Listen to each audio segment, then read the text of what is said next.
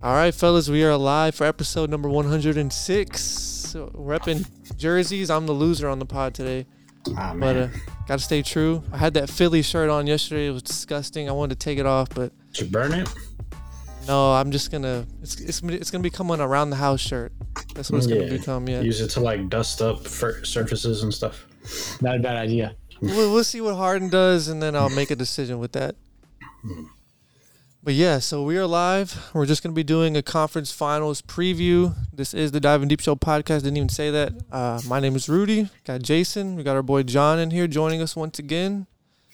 Yeah, we're just going to dive into that today, man. So which series do you guys want to start with? Because we got a little rivalry going on over here. We got to start. We got to start here. But you know what? It's funny, Jason, because what's up? You picked the Nuggets to win the championship, and looks like you're turning a little bit, or what's going on? So yeah, bit of a conflict here because honestly, John, like I've loved what I've seen from your team the entire year. I think from start to finish, y'all have been the most impressive. Rudy can vouch for me. I've been on this Nuggets team the entire year. I've been saying it for years. And just wait till Jokic gets some actual help and isn't playing playoff games with Campazzo and Austin Rivers and Will Barton as his main guards. Just wait till we get a little bit better than that, and then we can properly evaluate Nikola Jokic. It finally happens, and what do you know? Conference finals appearance, first time they're all healthy in years. It seems like, You're good. Good. Still hear me? We can hear you. Yeah. It's a little You're fuzzy. just gonna plug your mic back in real quick. Oh shit! Try to plug it in and plug it out. But your video is good though, and your points are all factual. Good. I can jump in a little bit too. This Nugget team, they're also peaking at the right time. Mm-hmm. Yeah, you can finish. I think you're good. Yeah. Okay. Cool. So sorry about that. So basically, start to finish, I've been on this Nuggets team the entire year. I want to say they were my preseason pick, but I don't know if I went with them, but I would definitely during the season once I saw the form and how amazing this offense has been with Nikola Jokic, just honestly at his absolute apex, he's just to me the best in the world. Obviously starting the season, this Laker team looked a lot different. So going into the year, wasn't high on them at all. I didn't love the team.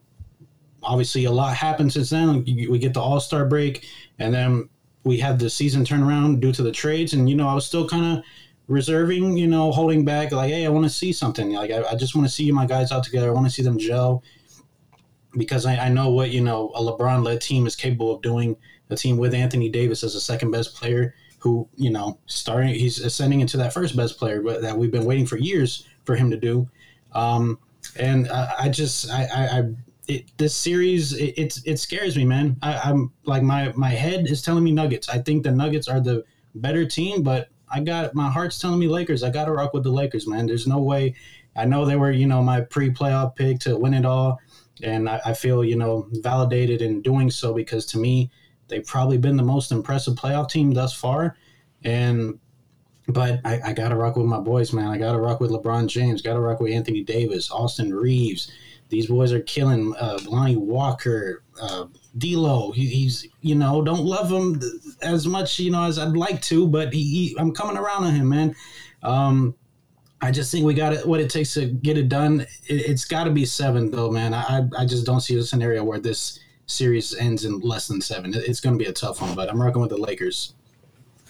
I do agree with you. Hold on, guys. Are they saying? Someone said no volume. Can y'all hear us or not? We got a couple people in the chat. That's definitely important. Yeah, I mean, someone said no volume. I'm not sure, but everything's plugged up over here. Yeah, it was probably earlier. I think I just pulled it up. It sounds fine. It sounds fine? Okay. All right. If we have any issues, let us know. Again, I'm not sure. Maybe I could turn this up. I don't know. No, we're perfect. I just checked. Okay. All right. All right, yeah, shout out to Q. Q's he's a real one, bro. Appreciate him. All right, but sorry. Go ahead. Point, Jason. I do think this is going to be a 6 or 7 game series, but we often see with the Lakers, and this is kind of the disappointing thing, when they get beat bad. So the best games in the series will be probably box office, but there's probably going to be a few games in the Mile High where I think the Nuggets just completely wipe them out. Maybe game 1 and game 2. And I think this is a classic series where you can't react up until the road team wins, because the Lakers have been resilient all year long. And I will give them a lot of credit because Anthony Davis, man, is probably the best defender in the entire world right now.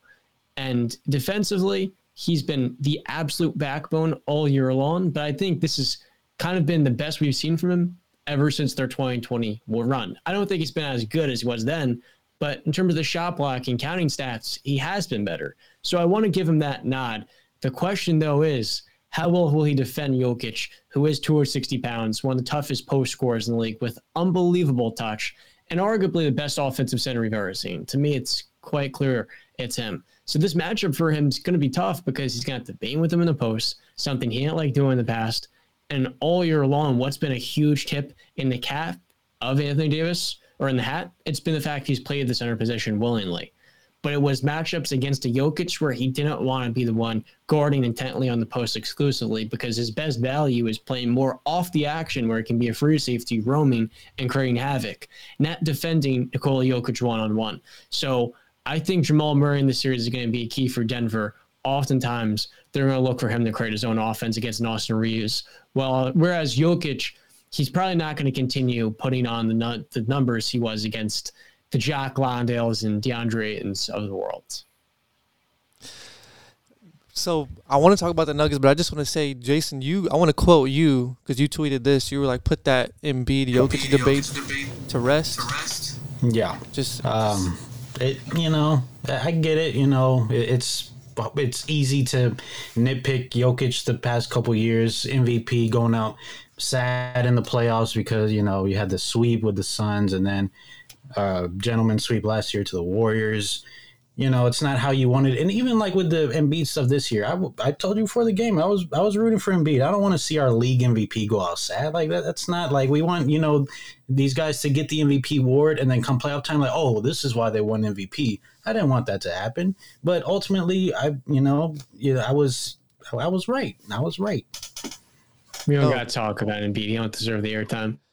Yeah, I just wanted to say that because I've been back and forth or always kind of been with Embiid, and I haven't really appreciated Jokic, and I just wanted to let the people know, like, it's not a debate, man. It's not even close. Honestly, right now, it's not even close.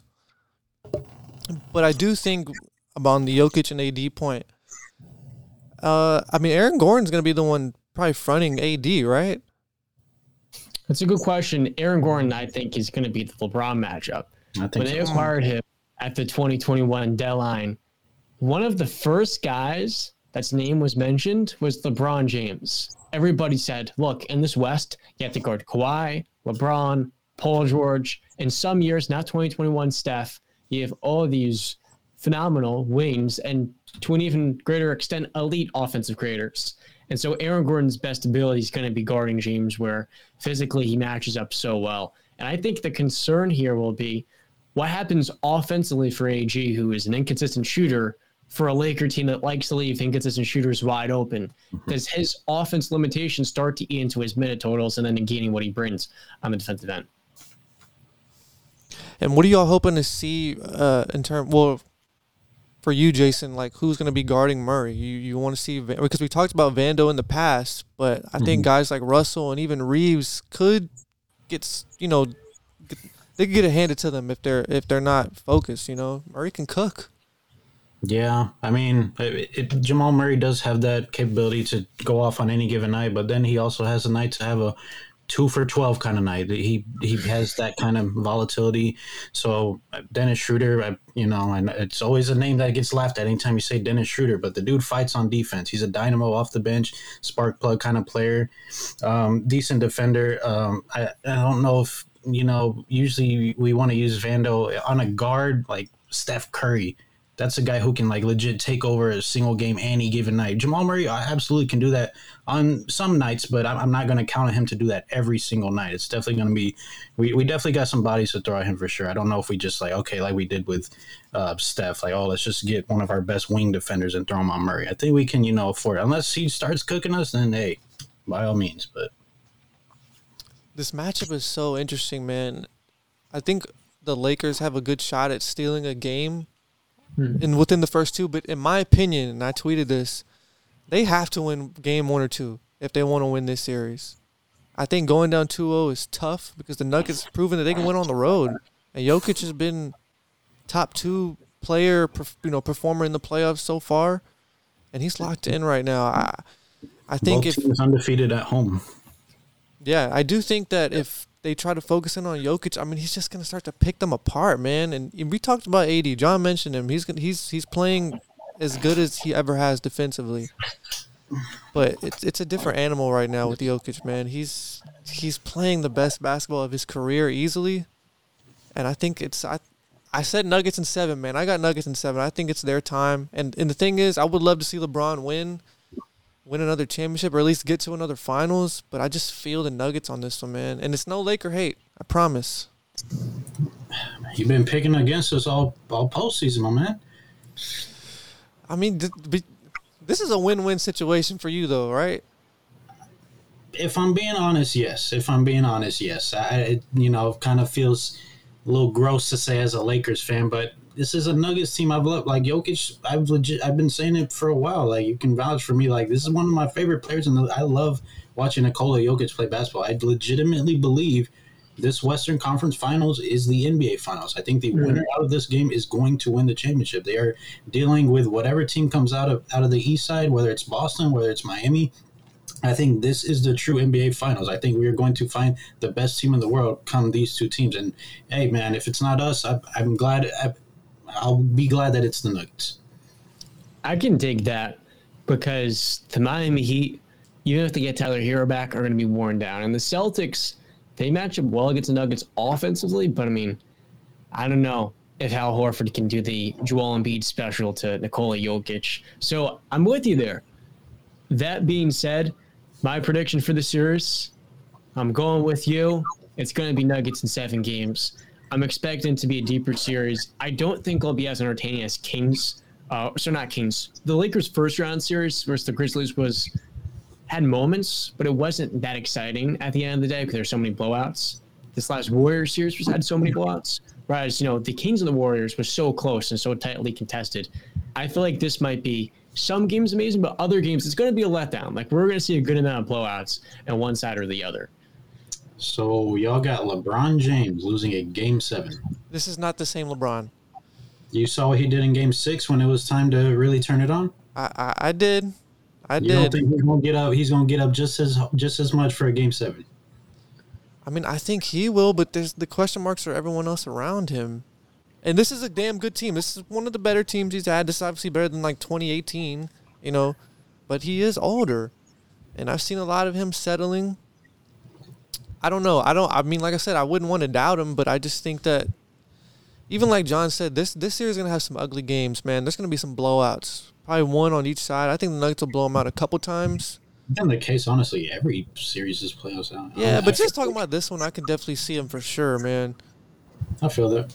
I can get that. Truth is, Nikola Jokic, coming into the series, has established his case as the best player in the world. And I don't think the Lakers can really take advantage of him the way the Warriors could. Like, the Nuggets wanted the Lakers in this matchup. If they had to guard Steph Curry and Klay Thompson in space, it would not have been pretty. Probably. Who knows? But this Lakers team doesn't have the shooting to really end Jokic defensively the way he has been in the past. It's like that is the thing here. It's the lineups and the matchups at the end of the day. And I think the Nuggets are pretty relieved they got a much worse perimeter orientation. So we did y'all a solid, John, huh? You did. We got a comment that says, Gran Turismo, man, I guess I really am a casual, but the Nuggets are not scary at all. It's got to be the Nuggets' reputation because you need to tune in some 2023 Nuggets game because it's Michael Jordan couldn't take him 7, man. It's true. So just to touch on LeBron a little bit, I was talking about this on my Twitter. I think we were talking about this in our group chat, Jason. I don't know how, and we even talked about it on last pod, how impactful is this run for LeBron's legacy? Like, just to say he wins or gets back to another finals, and more so win it. I don't see him moving up any further than, well, I mean, for the people who have met at 1 already, it doesn't matter. But for the people who haven't met 2 even Even I go back and forth, but I feel like if I'm sticking him at 2, I don't think this right here takes him to 1, in my opinion. Yeah, no, I get that. We had this discussion last week, and I'm pretty much of the same opinion. Most people have LeBron as low as 2. It's really hard to move up when you're at 2, and you're at a point when he's on a team where he's, in my opinion, the second best player. Like I said at the beginning of the playoffs, I don't think we're winning a championship unless Anthony Davis is our best player, unless he's that dominant beast on defense. And I'd like him to be a bit more offensively consistent, but it comes and goes for the most part. So that's really good that we've gotten that from AD this playoff run. But yeah, at this point, everybody has their mind made up, whether they're a Michael Jordan guy, whether they're a LeBron James guy. I don't think this, like any Michael Jordan number 1 guy is just going to say, oh, well, he wasn't even the best player on the championship. Michael never did that. He was always the best player on his team, 6 rings, 6 finals MVPs. But then on the LeBron fan side, you're going to say, dude, start off 2-10. The whole league laughing at us, 13th seed, 0.2% chance to make playoffs, all that BS, still come back. We get in the play-in. It's like, that team, it ain't about nothing. They're just going to lose in the play-in, and if not, they're going to get smacked in the first round. And we've just been overcoming every obstacle that's been put in front of us. So if at this point you have your mind made up on who you believe is the GOAT, and I don't think this is going to change it. Yeah, I mean, there's some people on Twitter that think this run is fraudulent. The injured Grizzlies, the Warriors not shooting well. I get it, but the Warriors shot like trash, man. I mean, look at Klay Thompson, look at Jordan Poole, and I'll say this: the Lakers didn't play to their peak either. But this was not the same Warriors, in my opinion, that they just beat. Look, they say every year this run was a fluke. That run was a fluke. The real fluke was 2021. We saw the Hawks make it to the conference finals. We're not going to do that again. The NBA bubble was not the real fluke that people made it out to be. And I feel like these last 2 years, we've seen a little bit more of that. And unironically, you've now seen the Miami Heat and the Boston Celtics in the same exact matchup in 3 of the last 4 years. And for the Nuggets and the Lakers, now that each of these 2 teams are finally healthy and have built well around their stars, well, what do you know? They're right back where they started. Full circle moment. You love to see it. You love to see it. The whole bubble thing always kind of annoyed me. People who never even in that situation. Everyone who came out of that bubble was saying how difficult it was. Not even for the players, just for everyone that was there. Yeah. So like you said, it is a full circle moment for people to kind of just shut up about it, bro, and just enjoy the basketball that we have. We're just breaking down. We're nitpicking right now. We're just, I'm trying to get on your nerves right now, honestly. But I want to ask you guys to answer a question each. Give me the 2 X factors for each team. Either one of you guys go first. The Nuggets X factor is so exciting. There's 2 of them. The first one is Michael Porter Jr., and the second is Kentavious Caldwell-Pope. Those are your boys, Jason. In that Game 6, dude, he was finishing like Kyrie around the rim. And defensively, he's going to be active. He's one of the best hands in the game. He's running now with these guys. Look, those 2 shooters are going to make or break the series. If they get cold, Jokic is going to have to do a little solo action at times. But if they're as hot as they were to end that series in Game 6 versus the Suns, well, now the Lakers got to guard more in space, and they're letting Jokic go one-on-one, and everything opens up for that Denver team. It'll be scary. It'll be scary. Who are yours? Caldwell Pope, man. I miss him dearly. Every time I watch a Nuggets game, he's just always playing well. I must catch him on every good game because I never watch a bad Kentavious game, and it's awesome because I loved him when we had him. Hated to see him go. Miss him dearly, but glad he's doing work over there with y'all. For us, it's got to be just I don't know if I can key in on one guy, but we've seen a theme throughout this entire Lakers playoff run. We have that one role player that's just we had the Rui game, we had the Lonnie game, we've had Austin Reeves games. It's got to be like just that same theme. Like we need a Rui game this series. We need a Lonnie Walker game this year. We need a Dennis Schroeder game this series. Like all these guys, like I can't afford just stinkers from all of them in multiple games. We're cooked. These are the guys like Lonnie Walker single-handedly won us a game. This is how like the talent pool on this team just goes so deep, and it gets a little tough, when it comes to rotation, because I think Rui efficiency has been amazing this year, but then you had some games last series where he's just getting like 9-10 minutes because we're trying to find a rhythm in the lineups, and he just doesn't get burned. But guys like Rui, guys like Lonnie Walker, like those guys are going to be huge as like perimeter scorers that just need to come through and hit big shots for us like they did the past series, or else like we're cooked, honestly. I think it's definitely D'Lo and Austin Reeves. They're third and fourth best players because, look, when they're hot, this Lakers team is damn near impossible to beat because you have so much perimeter creation. I mean, in the last 3 games, Austin Reeves had, let me take a shot here. I thought it was 18. Yeah, he had 18 points per game. In the first 3 games, he had 8. And it unironically was when he started to make the shots that LeBron had less stress on him, and then he was better rested to take over in the closing stretch. John, third best player on a championship team? You got laughed at for that. They were I did get laughed at. When I said that, it wasn't about production, right? So we look at a third best player on a championship squad. Oftentimes we say it's got to be a Kevin Love or Chris Bosh, this proven star. But to me, it's always been the connector, like the hub of an offense, like Kyle Lowry. More recently with the Lakers, it was Rajon Rondo.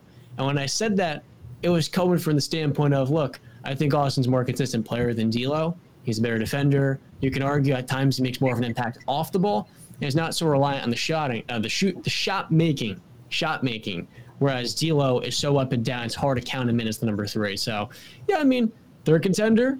He's probably the third most consistent player. He's chased around Steph Curry and Klay Thompson the last series. So, yeah, I think he's just about the third best player in a contender. Jason, I need you owe me an apology, bro. You owe me an apology. But what? I called Austin Reeves a potential connector for the Kings next season, and I was getting laughed at. And in the comments too, I was getting laughed at. I still don't think so. I don't think that's what they need. I'll take my L on the part where I said he could play 3. He probably can't play the 3 for them. They need to fill that else. But he can be the connector for them, the missing piece, so to speak, Okay, so get it right, because I was laughing at you calling him a 3. That's where the Are you sure? I mean, but even in small ball, he can play there. Like, it's not crazy to say that. We've seen guys do it before. I think a lot of what John's point about Austin Reeves was guys greatly benefiting from the fact that he's playing with 2 top 10 players. You go to the Kings, you're not getting that. So it's just, one of those situations, grass ain't always greener. I love what Austin Reeves has been doing for us all year long. He's been amazing. But, let's be honest about the situation he's in. He's in a really good situation, and he is doing more than what he's asked to do. He might be as good on the Kings, though. Really? That's what I'm saying, man. De'Aaron Fox will leave so much, he'd draw so much pressure, and Austin Reeves will be a secondary ball handler. Like, he's probably better ball handler than Malik Monk. Malik Monk's better as a catch and shoot guy. So if they can put the ball in his hands too, that's just opening up everything for them. Less stress on Sabonis as well. That's what I've been thinking. Reeves is more built to play the Harrison Barnes role, whereas Barnes is a 4 and not a 3. So we got some people in chat. We got Q pointing out it's hard to get Jokic in foul trouble because he's not really playing defense and he doesn't foul. Dude, honestly, I think that's going to be the key elixir as well. If the Lakers, who average the most free throw attempts per game this year, get him into 2 or 3 in the first half, well, then now you've got to monitor his minutes. And it really does become a distraction to the team. Whether or not Michael Malone keeps him in the game, he's going to probably avoid every single foul because Dennis Schroeder is great at flopping. And these guys really are. No, Darvin Ham denied it. And if the Lakers, the much bigger market here, are going to get the benefit of the whistle because you can see that, perhaps, well, then now Jokic is really going to be set behind the 8 balls. That's going to be pretty fun to watch. Hopefully that does not cost Nuggets this series. Free throws, but hopefully. I think the game plan is immediately attack Jokic. And like you said, try to get him in foul trouble because, I mean, who else could they potentially throw out there for size? I mean, DeAndre Jordan? I mean, what are we doing? Well, Thomas Bryant revenge series for granting Oh, the stream facts. clause. Thomas Bryant. He Jason, was getting solid PT over here, and he was unhappy. Then he goes to Denver to ride the bench the whole year. You hate to see Zero it. PT now. hey, he wants to win a chip, bro. Come on. Hey man, he ain't getting it this year. So last question on this, and then we'll move on to the next series. How much of Vando do you want to see in this series? Jared Vanderbilt. Yeah, I'm struggling to, think about Vando's role in this series because, I feel like we have decent guards to match up with their guard play. Mhm. Probably more so what he's been getting. Maybe, come fourth quarter time, just because this team, you're going to have to match them offensively a lot of games because it is the best offense in basketball.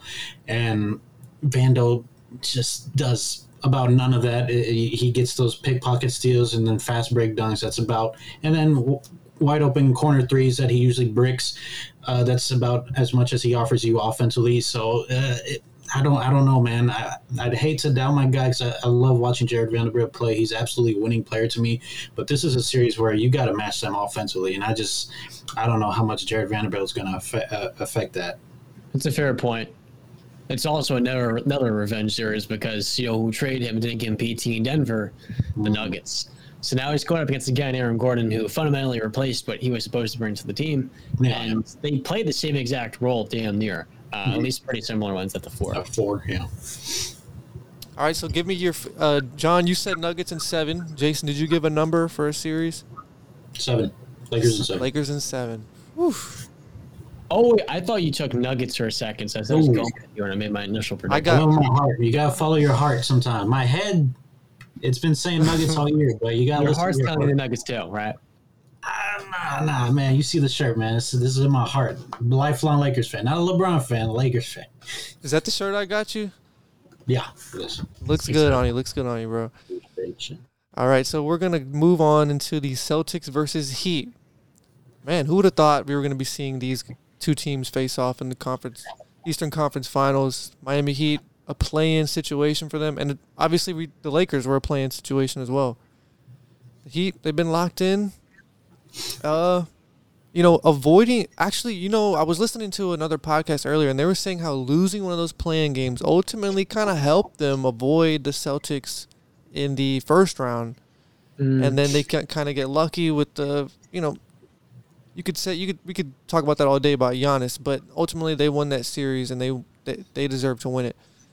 They came back from 2 10-point deficits. That ain't luck. I'm gonna say, that's kinda No, like, but I just meant for like some credit. just if you talk about the injuries, everyone's going to kind of let that hang over it. But when you look at the games, and we talked about Jimmy Butler, we had John on that episode, so they definitely deserve to be here. Absolutely. Am I crazy for thinking the Miami Heat are winning the series? No. Everybody's going to take the Boston Celtics. Most people, maybe not most, but many fans have them as the best team left, and they are the more talented team than the Miami Heat. But last year, Tyler Hero was injured.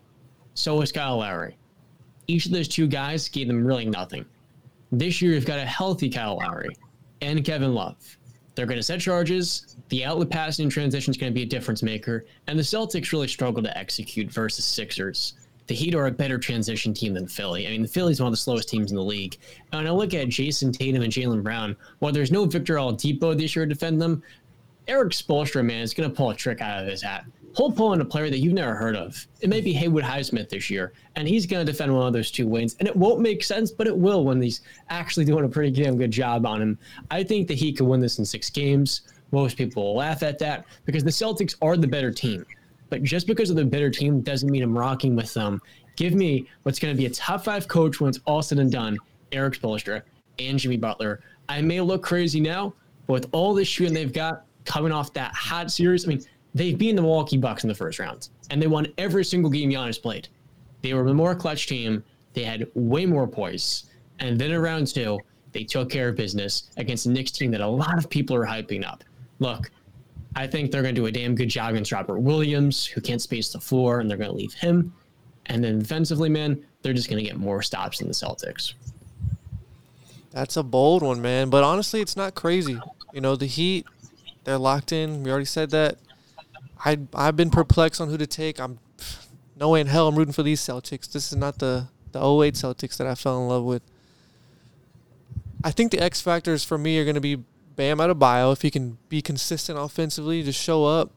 And honestly, Gabe Vincent, if he can hit his shots and be effective in the offense, that's a big part for them. And then, of course, Lowry off the bench. I'm taking the Heat, man. It's Jimmy Butler, bro. He's getting back to the finals. I know the script is, written for the Lakers and Celtics, but honestly, fuck the Celtics, bro. Sure. Can always respect some good old Celtics hate. So this is definitely, like Rudy said, this beginning of the year, how the Heat, just to all of us had just an abysmal offseason. We were all clowning them. You're a shot away from going to the finals, and you do virtually nothing to improve your roster.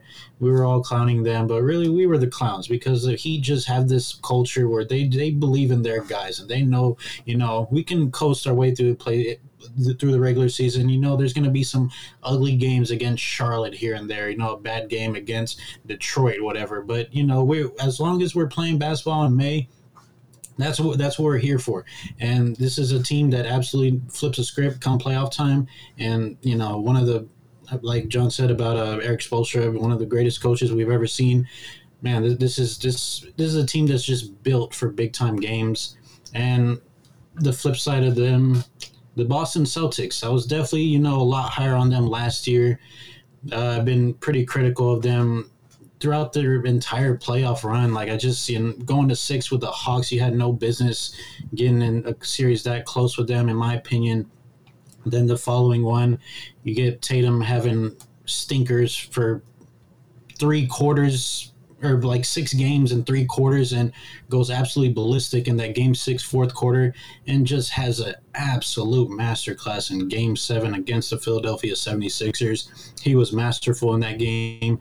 It's just I'm rolling with the Celtics here, but I really don't feel good about it at all. It's just I'm rolling with the talent here.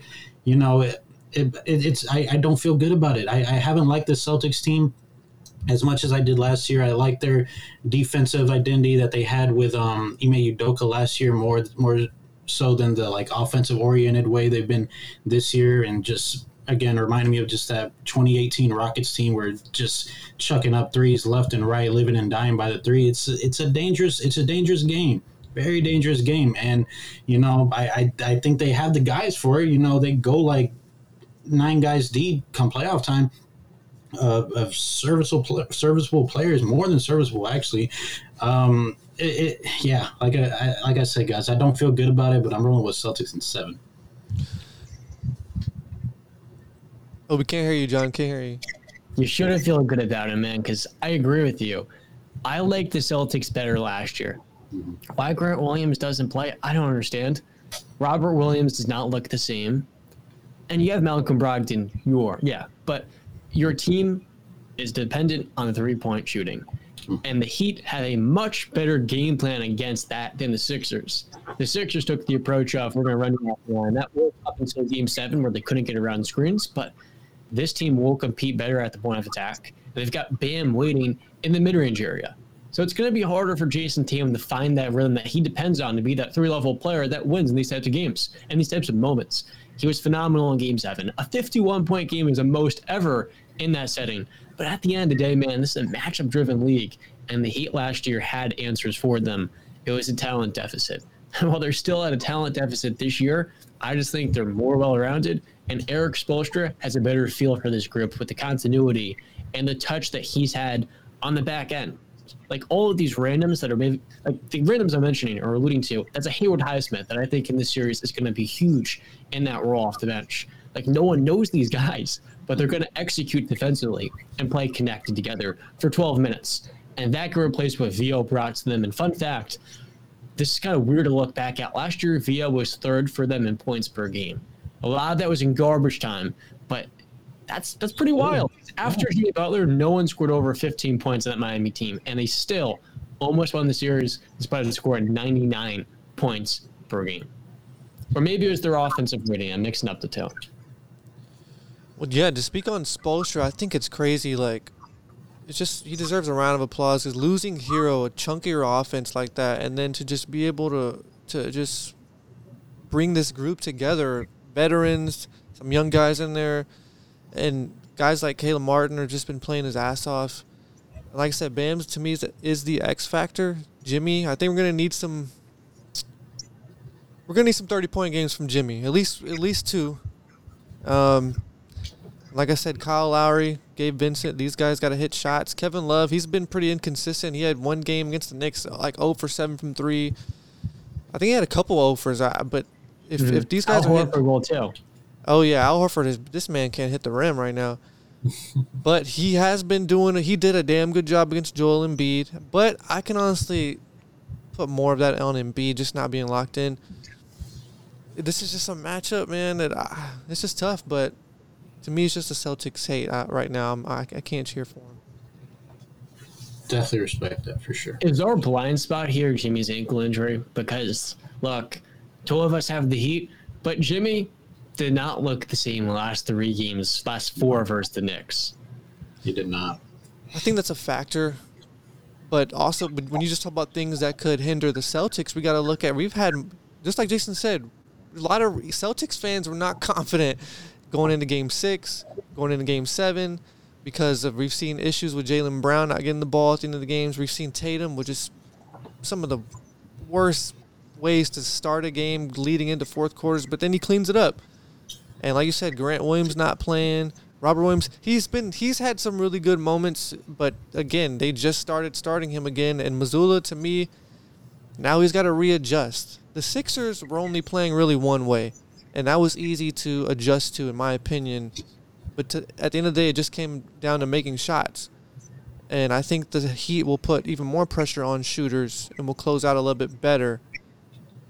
So that's really one of the big reasons why I'm taking the Heat. It's not just the hate. I'm looking at it, with the eye test, and I think that Spoelstra's going to outcoach him. But Butler's injury is something to be concerned about.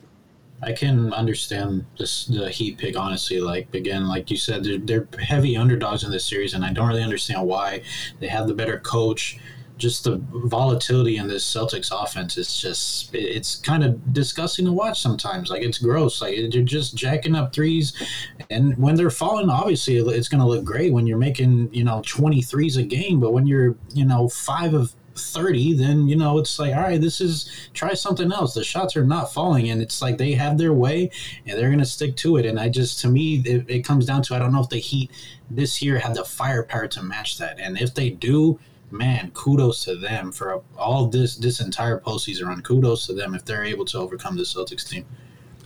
If Jimmy Butler goes to the finals this year, and even if he doesn't win, let me repeat this. If Jimmy Butler goes to the finals this year and puts on a fantastic performance, maybe doesn't win, but it's a second impressive display, where does he rank all time among the best small forwards? Is he in the top 10, top 8? I mean, look, can we do the list real quick? We can. Okay, so at number 1 is Bird, LeBron. I don't know. Number 1 is LeBron. Oh, why'd you say Bird first? It's just the first thing that came to my mind. Come on, man. I wasn't doing it in order. So LeBron, Bird. Number 3 for me would be Kevin Durant. Yeah, Kevin Durant. Julius Erving. I'm torn between him and Scotty at 4. I was going to say Scotty. I would put Scotty at 4 personally. Okay, that's fair. Yeah. That's number 2 ever. But Julius Erving and me would be number 5. Okay. Looking at what, like Elgin Baylor next or something? Kawhi? I would go Kawhi, honestly. Paul Pierce. I'm taking Kawhi over Scotty. Really? Okay. Yeah.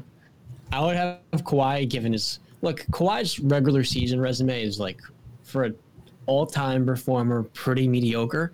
I would have him at 6, right below Dr. J. And it's also the injury stuff, too. He's been a 2-time Finals MVP. No. Okay, well, let's keep going. So we're at 7 then. Yeah. Then we're getting into old guy territory. So yeah. John Havlicek, Rick Barry. Elgin Baylor. James Worthy. James Worthy. I think he's gonna be in that. You talk about like that Dominique Wilkins tier, above that. If he makes another finals run. Here's my thing. The degree of difficulty in Jimmy Butler's era is greater. Like Dominique Wilkins, 7-time All-NBA performer, was top 5 player during his day. Yeah. But Jimmy Butler in the playoffs has done this on every team. Everywhere that he's went. Chicago has not went to the same place without him. Timberwolves, what do you know? He leads that team to the playoffs, couldn't get back in 4 years. 76ers, they have not had a better team since he's left. And now for the Heat, it's been that constant theme of every team that he goes to, he makes better, like a Chris Paul. And his career, I think, will age very gracefully if he can get to the finals a second time. Even if he doesn't win, I think a second finals appearance would put him in that James Harden camp as superstars minus the MVP. Because while they're two very different players, one's more the regular season guy, the other's the playoffs, I think that would make Butler known as one of the greatest all-time players to never get it right. Clear as Harden on this. Yeah. I know it's a different position, but I'm gonna open up that can of worms on our episode later this week. I'm disappointed in that, man. Oh, yeah, you should. You shouldn't be disappointed at this point. You better take down them Harden jerseys. Before I love them. I love them. I'm gonna preface it by saying, James, I love you, but we got to be real here, man. But you know what? Have we dismissed the notion that the Heat are going to the finals this year? Is that fair?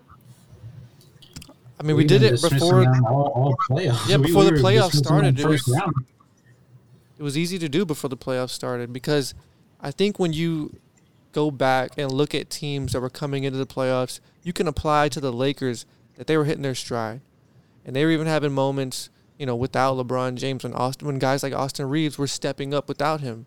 But when you look at the Heat, when they were coming into the playoffs, they looked gross. They did not look like. Kevin Love was not fitting. He wasn't. There was times where he wasn't playing. Kyle Lowry was hurt. Duncan Robinson dropping that first play-in game. Yeah, I know. And then Duncan Robinson, who is now just playing, like they did not look ready to get back to where they were in the past. And then when Tyler Hero went down, it was like, okay, well now nothing's really going to happen. But they've proven us all wrong. So we'll obviously break down, the series leading up to this one, later. But right now you got to respect them. And I think it's not crazy because we know that the Celtics, they just have question marks. And we know they were in the finals last year. I can respect that. But I think they have ball handling issues when it comes to Tatum and Brown. Like, we've seen games with Marcus Smart taking the last shot twice in a game, and their offense is, it just sputters at times. And Jason brought it up. They're like the 2018 Rockets shooting a ton of threes. So, but just talking about the Heat, John, what was your question again? I forgot what you said. You said... I might have worded it wrong. The question was, have we dismissed the notion this year that the Heat are winning the NBA championship? Not going to the finals, that they can beat a Denver Nugget team led by Nikola Jokic, or Jimmy Butler can beat Anthony Davis and LeBron James. Like, is that a real possibility everybody does not want to accept? Okay, I thought you said getting there. Winning? Yeah, I made don't. A mistake. Okay, yeah. That's what I did say. Yeah, winning? No. Like I said, like Jason said, I think you said it too, the Western Conference Finals team is winning the championship. So you don't think the Heat have what it takes to take on either team? Unless AD is having stinkers and LeBron is just not, playing, up to a high, to a higher level. But they could beat the Lakers. They're not beating the Nuggets, bro. They could get swept by the Nuggets, in my opinion. I agree. Would you have said there's any chance they could beat the Bucks coming to the playoffs? What percentage of chance to be? I don't know, man. I don't know. Let me ask you this: when Giannis went down in Game 1, what percentage of a chance did he give the Heat to win that series, knowing he'll miss the next 1 or 2 games? I think there's people out there saying that. No, they're like when we talked about teams that were down 3-1, we're like, oh, Bucks, yeah, they're gonna do it. They can come back, and he handled business, man. So John's got a point. He's got a point. Yeah. we had recorded an episode right before that game 5, and they were down 3-1, and we were kind of just talking like we were like, oh yeah, Bucks, like, they should be able to, like, this is the most likely 3-1 comeback scenario, because there were like 3 others at the time. Like, oh yeah, this is the one. The Bucks, should at least handle business tonight. And nah, Miami said none of that. Stomped them out in their home, and it was in Milwaukee, correct? Yes, it was. That's impressive as hell, dude. Yeah, that's what I'm saying. We got to pay respect, but when you talk about Nuggets, different level, bro. Lakers, they're just healthier. So, and they have more talent. So that's why I wouldn't take them to win a series versus Lakers or Nuggets unless something crazy happened, Yeah. Okay. But yeah, so I think that's good for our previews. We got about 10 minutes here. Let's talk about Monty Williams, man. He got fired, and I don't know how to feel about it. John, you're a Suns guy. I think I heard you say that on the pod yesterday that you didn't agree with it. Yeah, my gut reaction was, man, firing Monty Williams is a bad move, because the whole reason we fired him is because a new owner came in, and the standard Monty Williams set himself, he didn't reach. Before Monty Williams, I watched Devin Booker for years go through 4 different head coaches, none of which stuck. And I was like, damn, when are they going to finally find a good head coach that can rebuild this culture? And in 1 year, Monty Williams did it. He led them to the bubble. And this is a season where DeAndre Ayton missed 25 games after testing positive for something. And next thing you know, they're going 8-0 in the bubble against 4 or 5 different legitimate playoff teams playing their guys. Like, oh, wait, they've got a little something here. They get Chris Paul, and oh, wait, they're an NBA Finals caliber team. They're going to the finals, right? Yeah, they had some luck to get there, but ultimately the next year they won 64 games. The guy won a Coach of the Year.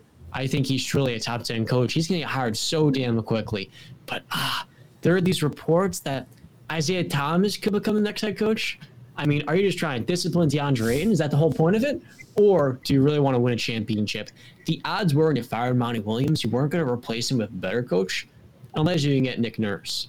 But Nick Nurse, man, he wants that.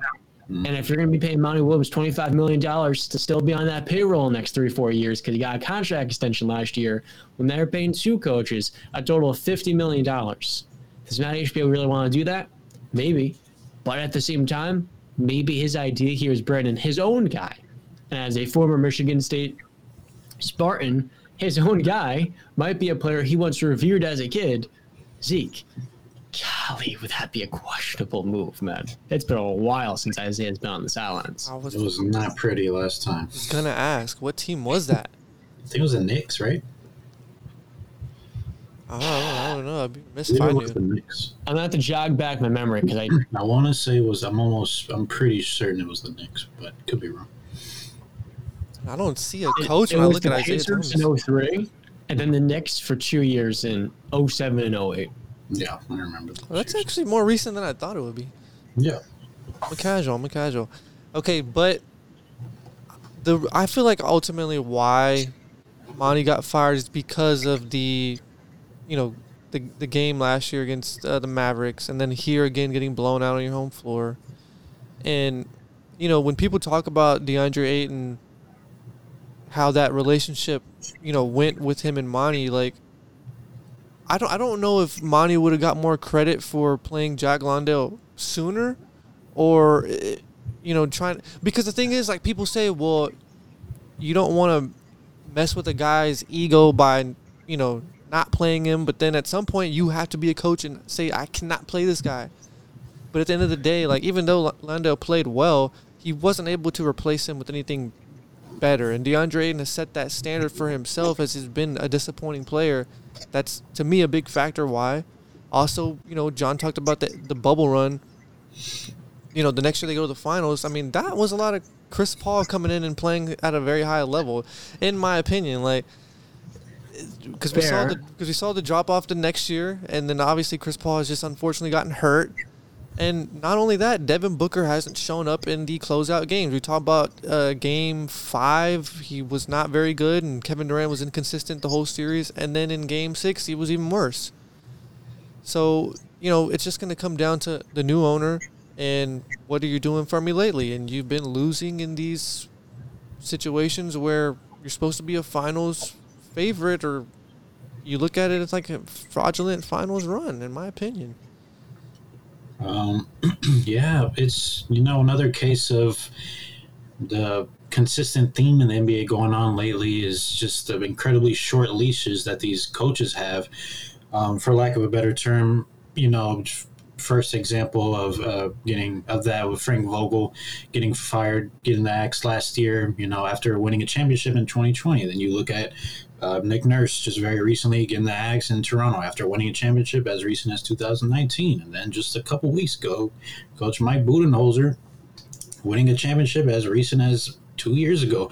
And he's gone. He's out of a job at the moment. And it's, but, the difference here is that, those coaches, set a standard for their franchise of winning a championship. The Suns, they've not won anything. So it's unfortunate that he was, another example of that when, again, like John said, he, it was a big part in turning this team around. That bubble run, I fully believe, like, yes, Chris Paul coming to that team helped, but they were starting to ascend towards the end of that season. To me, regardless of bubble and all that, that was a team that was going to be a playoff team the very next year, in my opinion, whether Chris Paul is there or not.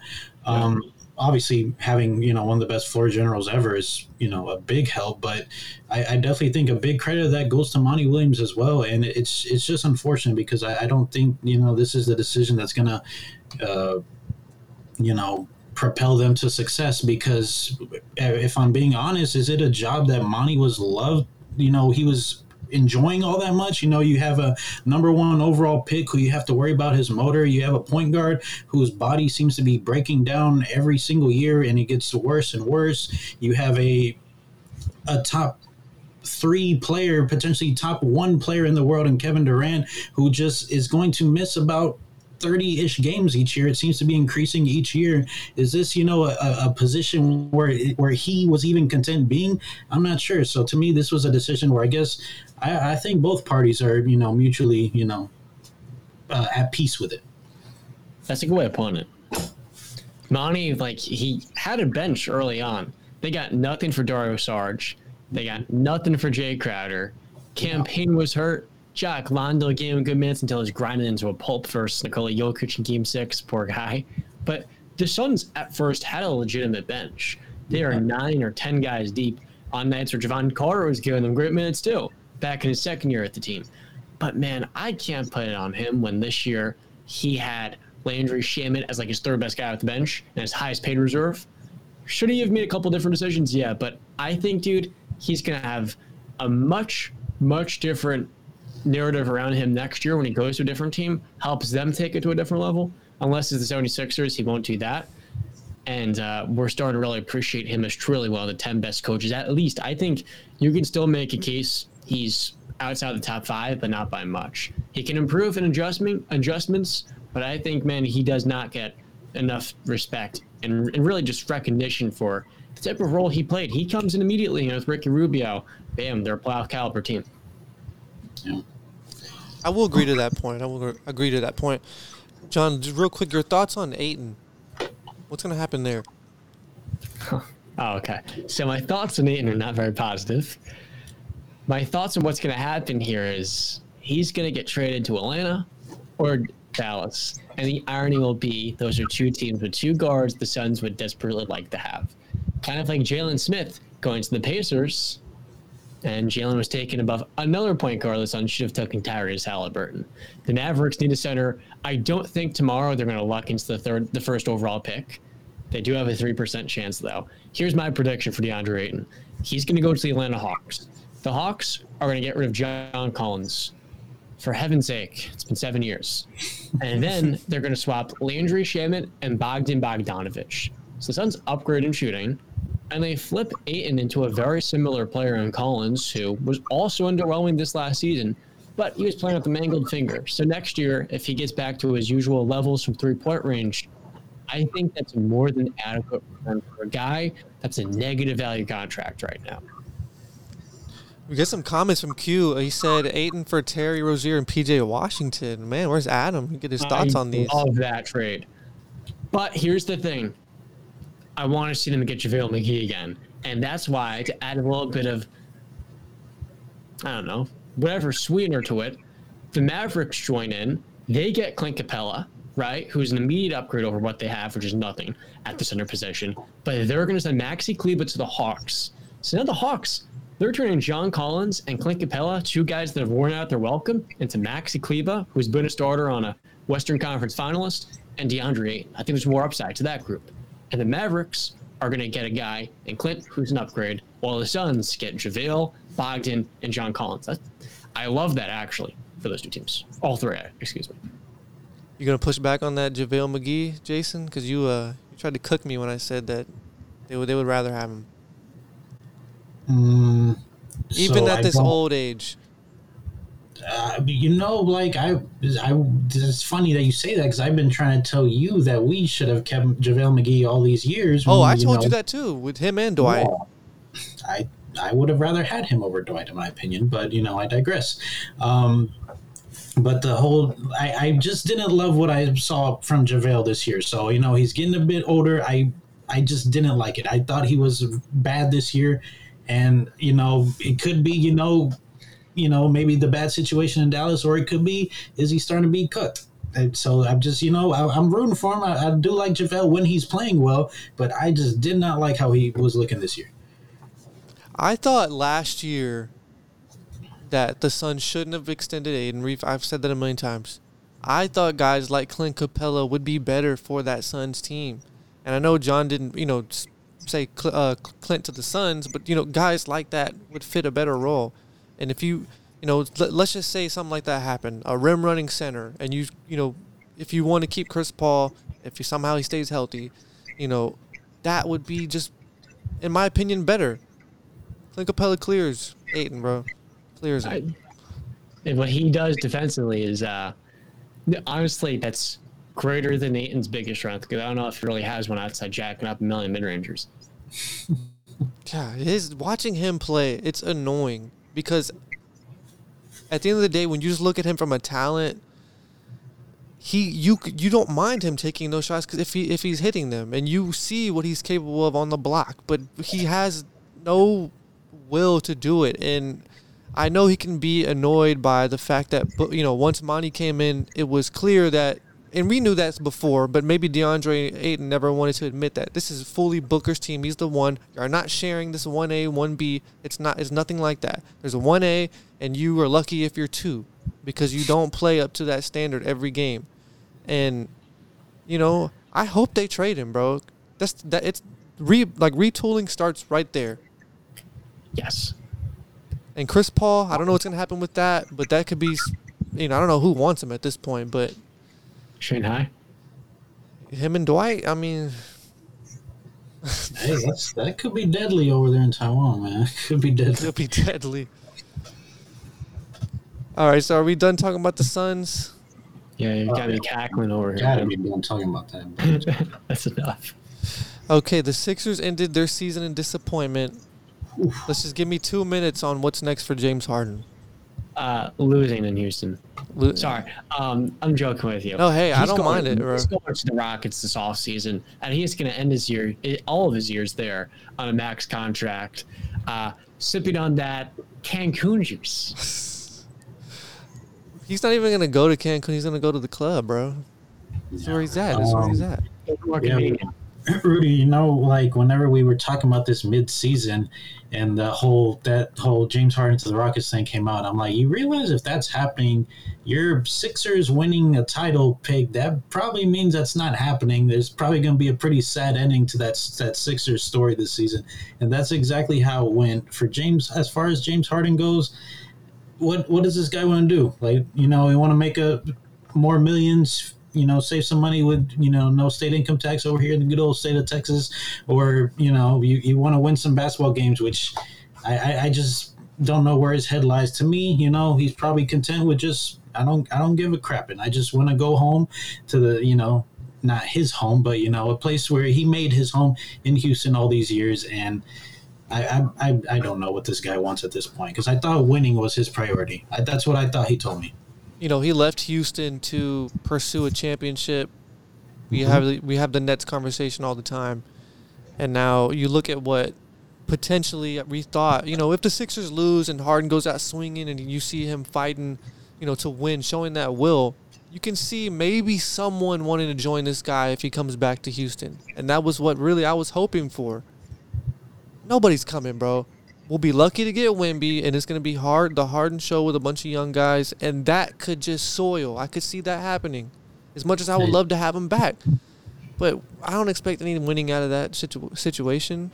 He had stinkers. Yo, John, what's your lottery prediction? I think the Oklahoma City Thunder are winning. They have a 1% chance. That'd be insane. My Lord, Rudy, what are you expecting? So I think the Spurs and us, and I'm blanking on the other team that all have the Pistons. Detroit, yeah. I don't know, man. The feeling is like, I think they're preparing for Scoot, which is, smart, given, you're not sure if you're going to get the number one pick. And we'll cover this, on the next episode. Yeah. But I wouldn't mind Scooter Wemby, I've never been a fan of the tall guys, but this tall guy is a little different.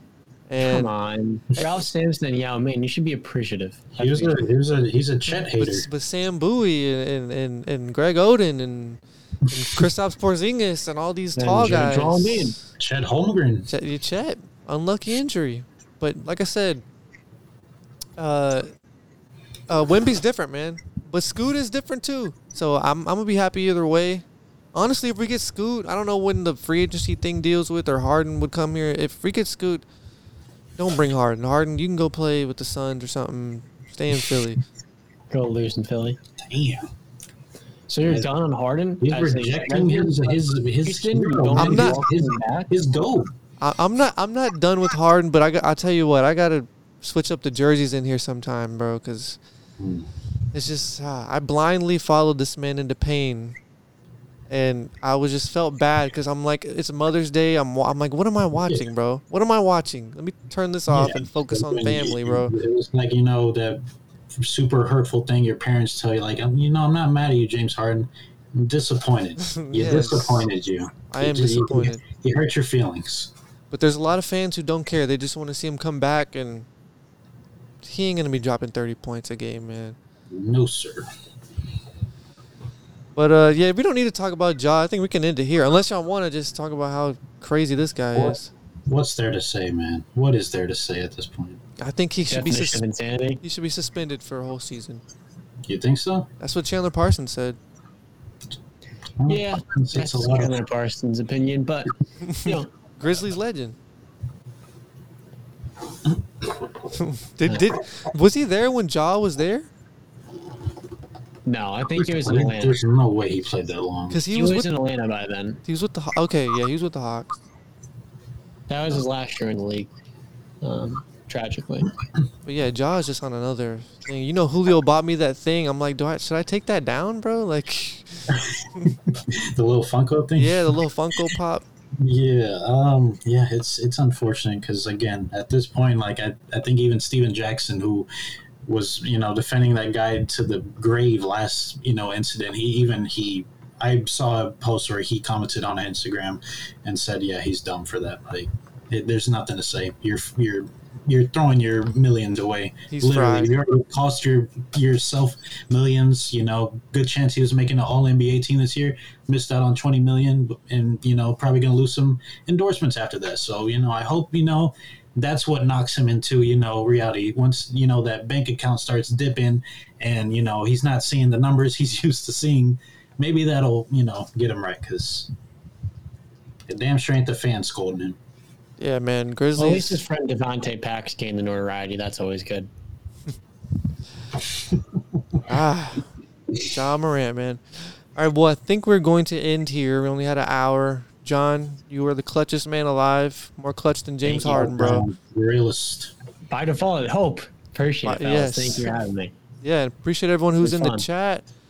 You know, we enjoy doing this. I don't know what day we're going to be back on, but make sure you guys tune in to John's podcast, Wise Guys. Pick a side. Check those guys out. And stay tuned for us later in the week. Appreciate y'all boys, man. Go Nuggets. Victor is a Rocky. You can tune in then. It's not a joke. They're winning the lottery tomorrow. We'll be covering it. We'll see. We'll see how it goes. All right, guys. Y'all have a good night.